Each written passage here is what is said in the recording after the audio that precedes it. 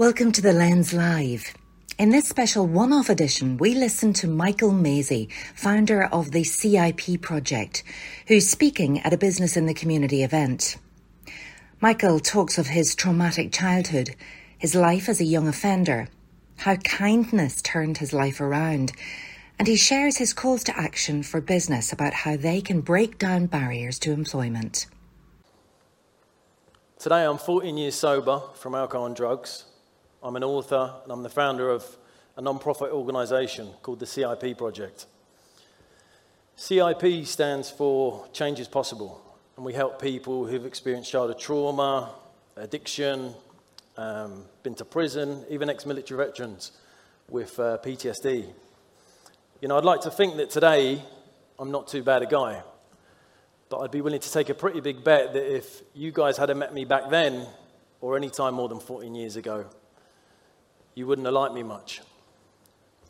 You know, I was loud, I was angry, I was unpredictable.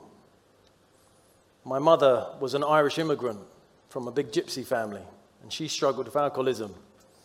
My father was a heroin addict, and he left before I was one. From a young age, I drank, I took drugs, I stole things. In fact, I didn't just steal things, I stole things whilst in possession of firearms. So if you'd lived near me back then, you would have been pretty relieved to hear that at the age of 16, I was convicted and I was sent to prison, where I was locked up for 23 hours a day. It seems pretty clear-cut, doesn't it? You've got a troubled kid from a broken home who's a menace to society. Yeah, the best thing we can do for him is to lock him up, teach him a lesson. I want to give you a little bit of context to my story. So when I was born, I wasn't born an evil person. I'm pretty sure of that. My uncle came to live with us. And my uncle grew up in a children's home not too far from here on the Ravenhill Road. And my uncle grew up in this children's home from a young age, and he experienced physical and sexual abuse every day of his life. So when he came to live with us in England, he did the same to me. For about 6 months, which when you're 5 years old, felt like a really long time. And it had a significant change on how I viewed the world. You know, I didn't just look traumatized. I developed a miserable and negative view of the world. I judged this world to be unfriendly and unsafe. I thought to myself, if this is what the people you live with do to you, then what's the world outside going to be like? And a coping strategy I had was to behave terribly. Because if I behaved terribly, most adults didn't want to be around me. And if adults didn't want to be around me, that equaled safety to me. So I knew I could keep myself safe by keeping adults at arm's length, by behaving in a bad way. And I surrounded myself with other young people who behaved in a similar way to myself. You know, I'm not sure how many of the young people in my community experienced the same sort of trauma that I did. But I know we all felt threatened and unsafe. You know, over the years we developed a shield. And we grew into that shield. It helped us protect us from the outside world. We also wore a mask. And the mask was really useful. It helped hide our true emotions from the outside world. We fought fear with bravado, and we did a lot of bad things that I'm not proud of today. But when I look back, what I see is a group of young men trying to survive in what we saw was a hostile world. You know, many years later, when I eventually got on this journey of recovery, I stumbled across a quote by a man called Albert Einstein. In an interview, Albert Einstein was asked, "What's the most important question that you can ask?" And Einstein replied, the most important question you can ask is this universe a friendly place or not? And he elaborated on that. He said, because if we decide that this universe is a friendly place, we will build bridges of understanding with the outside world. But if we decide that this universe is an unfriendly place, we will build walls to keep ourselves safe from the outside world. Now, I suspect everyone in my gang, in my community, especially me, we decided from a really young age that this world is not safe. And we simply were doing everything we could to survive. Now, unfortunately, society decided in all its wisdom to ignore the words of Albert Einstein and decided to lock us up in prison instead. In fact, most of the young people from my community went to prison, where we were locked up in cells for 23 hours a day. You know, a lot of people get locked up here in the UK every year. There's about 85,000 in total. And in 2019, an independent inquiry took place. And one of the things that came out of that inquiry was that they described the scale of alleged abuse in these institutions as shockingly high. You know, we have politicians who win votes by saying things like, I'm going to get tough on crime. I'm going to get tough on the causes of crime. Which ultimately ends up meaning, somewhere down the line, you're going to get tough with people like us. You know, and I hate to be controversial, but when you really think about what leads most people into prison, and then what actually happens to them when they're in prison, it's one of the most worst thought out policies in history. You know, I'm sort of half proud to be an expert on prison life, having tested it myself a few times as a teenager. But ever since I founded my organisation, we run intensive workshops in prisons all over the UK, even here in Belfast. And in all the years I've been doing that, I have not yet come across one person who hasn't experienced childhood trauma. Whether it's physical abuse, sexual abuse, a parent who's absent or who struggles with addiction. And I think it's more than a coincidence that all of our prison population seems to have this one thing in common.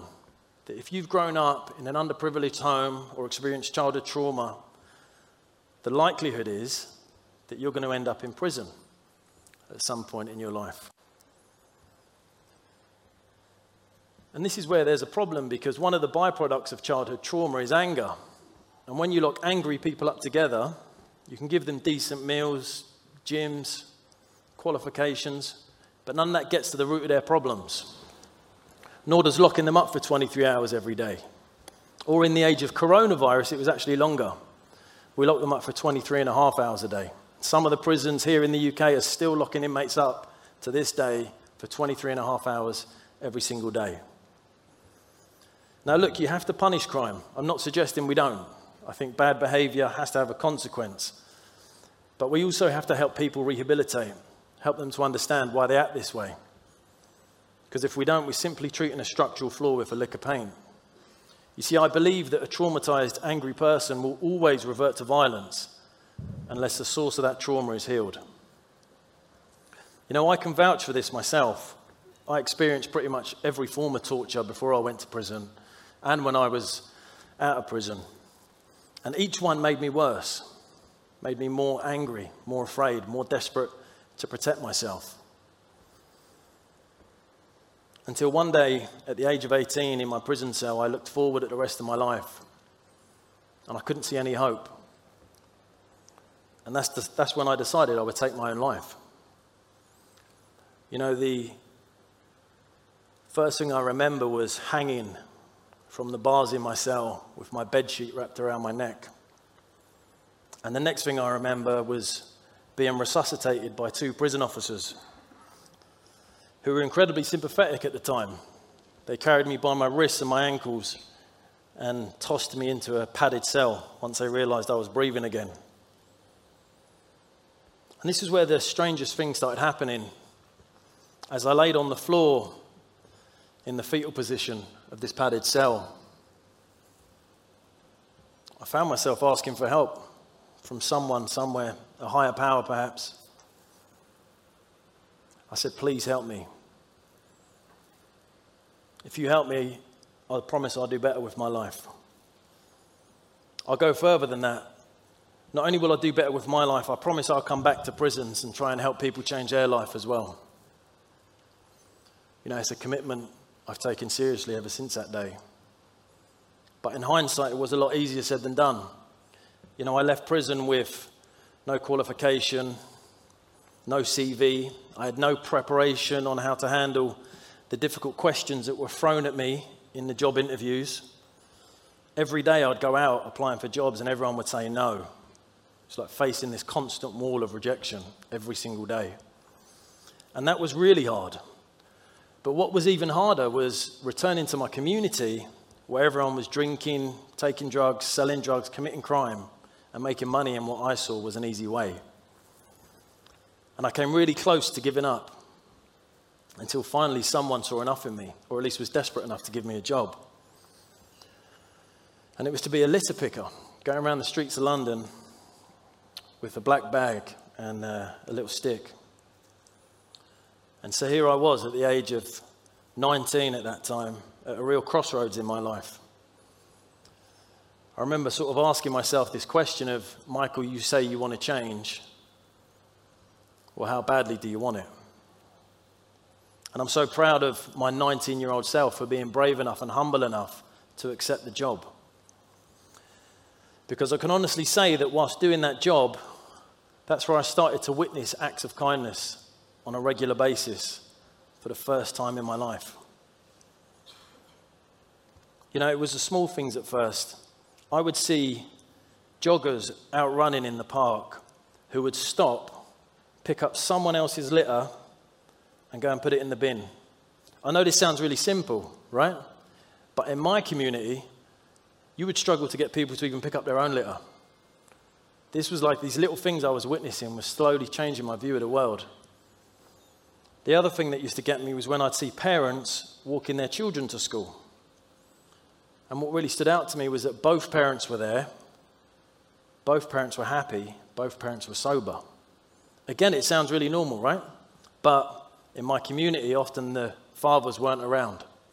And if the mother was still around, she normally struggled with alcoholism or addiction. But the thing that really sort of sealed the deal and changed my view of the world was sometimes I'd sit at Kingston train station where there used to be a lot of homeless people, and the young professionals would go to work in their suits and would always make time to give money to the homeless people. Sometimes food, coffee, money. And this was where the most peculiar thing started happening within me, was that as I witnessed these random acts of kindness by complete strangers, my view of the world slowly started to change. I started to think, maybe this world isn't as unfriendly as I thought it was. You know, and as my view of the world changed and I thought it was a bit more of a friendly place, I felt a bit more confident and comfortable to reach out and ask others for help. You know, so just as Einstein had predicted that if we view this world to be a friendly place, we will build bridges of understanding with the outside world, this was literally happening to me at the age of 19. I didn't even know it. But listen, don't just take my word for it, or Albert Einstein's. Let me introduce you to another character that didn't come up much in conversation when I was a teenager. He's called Mahatma Gandhi. Now, Gandhi once quoted that the greatness of a nation can be measured by how it treats its weakest members. You know, my take on this is really simple. If you could imagine for a moment, we could start society all over again with a completely blank canvas. And we looked at the issue of the children who suffer the most. I'm talking about the children who are beaten, abandoned, abused, neglected. And we look at that as a problem that we want to try to fix. Would we decide we're going to remove them from this environment where they're suffering and put them in to another environment where they can suffer some more? I want to say a bit more about the prison statistics as well, because only 0.09% of the UK's population are in prison. Yet, once released from prison, there's a 75% chance that you'll reoffend within a decade. And it's no surprise when you understand now how traumatized and broken these people are. But let's look at this from a business perspective. Imagine you owned a business that failed 75% of the time. Your business would probably go broke within a month. All this highlights for me is that our approach to this problem doesn't work. It's morally, pragmatically, and commercially flawed. And I suspect in years to come, in our children's time, we may look back at this time in our history. We may reflect on how we treated the most traumatized and underprivileged members of our society, and we might be pretty ashamed of ourselves. You know, sometimes to fix an issue as complex as this one, you have to step away from the politics, away from the headlines, away from the status quo. You need to look at things a bit differently. So I want to invite you all to use my life story as an example. What was a catalyst to create a better world for me? It wasn't about me being tougher. It wasn't about the system being tougher on me. It was actually kindness. As I viewed the world to be a more friendly place, demonstrated by acts of kindness by random members of the public, I started to change. And I know this sounds really soft, coming from someone like me with a backstory like my own. But I want you all to hear that I spent a large portion of my life trying to be tough. I need to realize how pointless and dangerous it is. You know, for the past 14 years, I've volunteered my time in schools, colleges, and prisons all over the UK. And kindness has taken on a real new meaning for me. And I'd like to impart some of that with you before I leave here today. You know, kindness for me is about recognizing another person's trauma. So, for instance, if you were to meet someone like I once was, who's loud, angry, arrogant, unpredictable, take a moment to look behind this display of aggression. And what you'll likely see is a childhood that's filled with trauma. Simply recognizing that in another human being is an act of kindness. You don't even need to fix it, just recognize it. Kindness is about being charitable, giving up your time and your money, not for fame, not for likes on social media, just to make this world a better place. Could you imagine a world with more kindness? I believe we'd see a slow and gradual decline in some of the things we suffer with most as human beings. You think in a kinder world we'd see less violence, less bullying, less war. We'd see less greed, less hunger, less starvation. We'd even see less deforestation. We might choose to leave some of the natural habitat to the wildlife. So my invitation for you all when you leave here today is really reflect on how you can be kinder to yourself, kinder to your loved ones, kinder to those who are suffering, and kinder to our planet. Because I believe that kindness is the most effective way that we can create a better world. Thank you.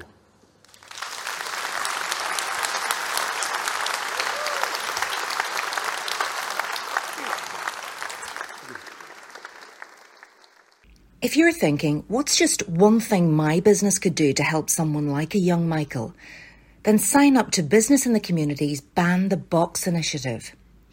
We're simply asking you to remove the first criminal conviction checkbox from the initial job application and ask these questions later in the recruitment process. More than 1 million job roles are now more accessible to people with criminal convictions from those companies that have signed up to Ban the Box. Yours can too. Visit www.bitc.org.uk/banthebox.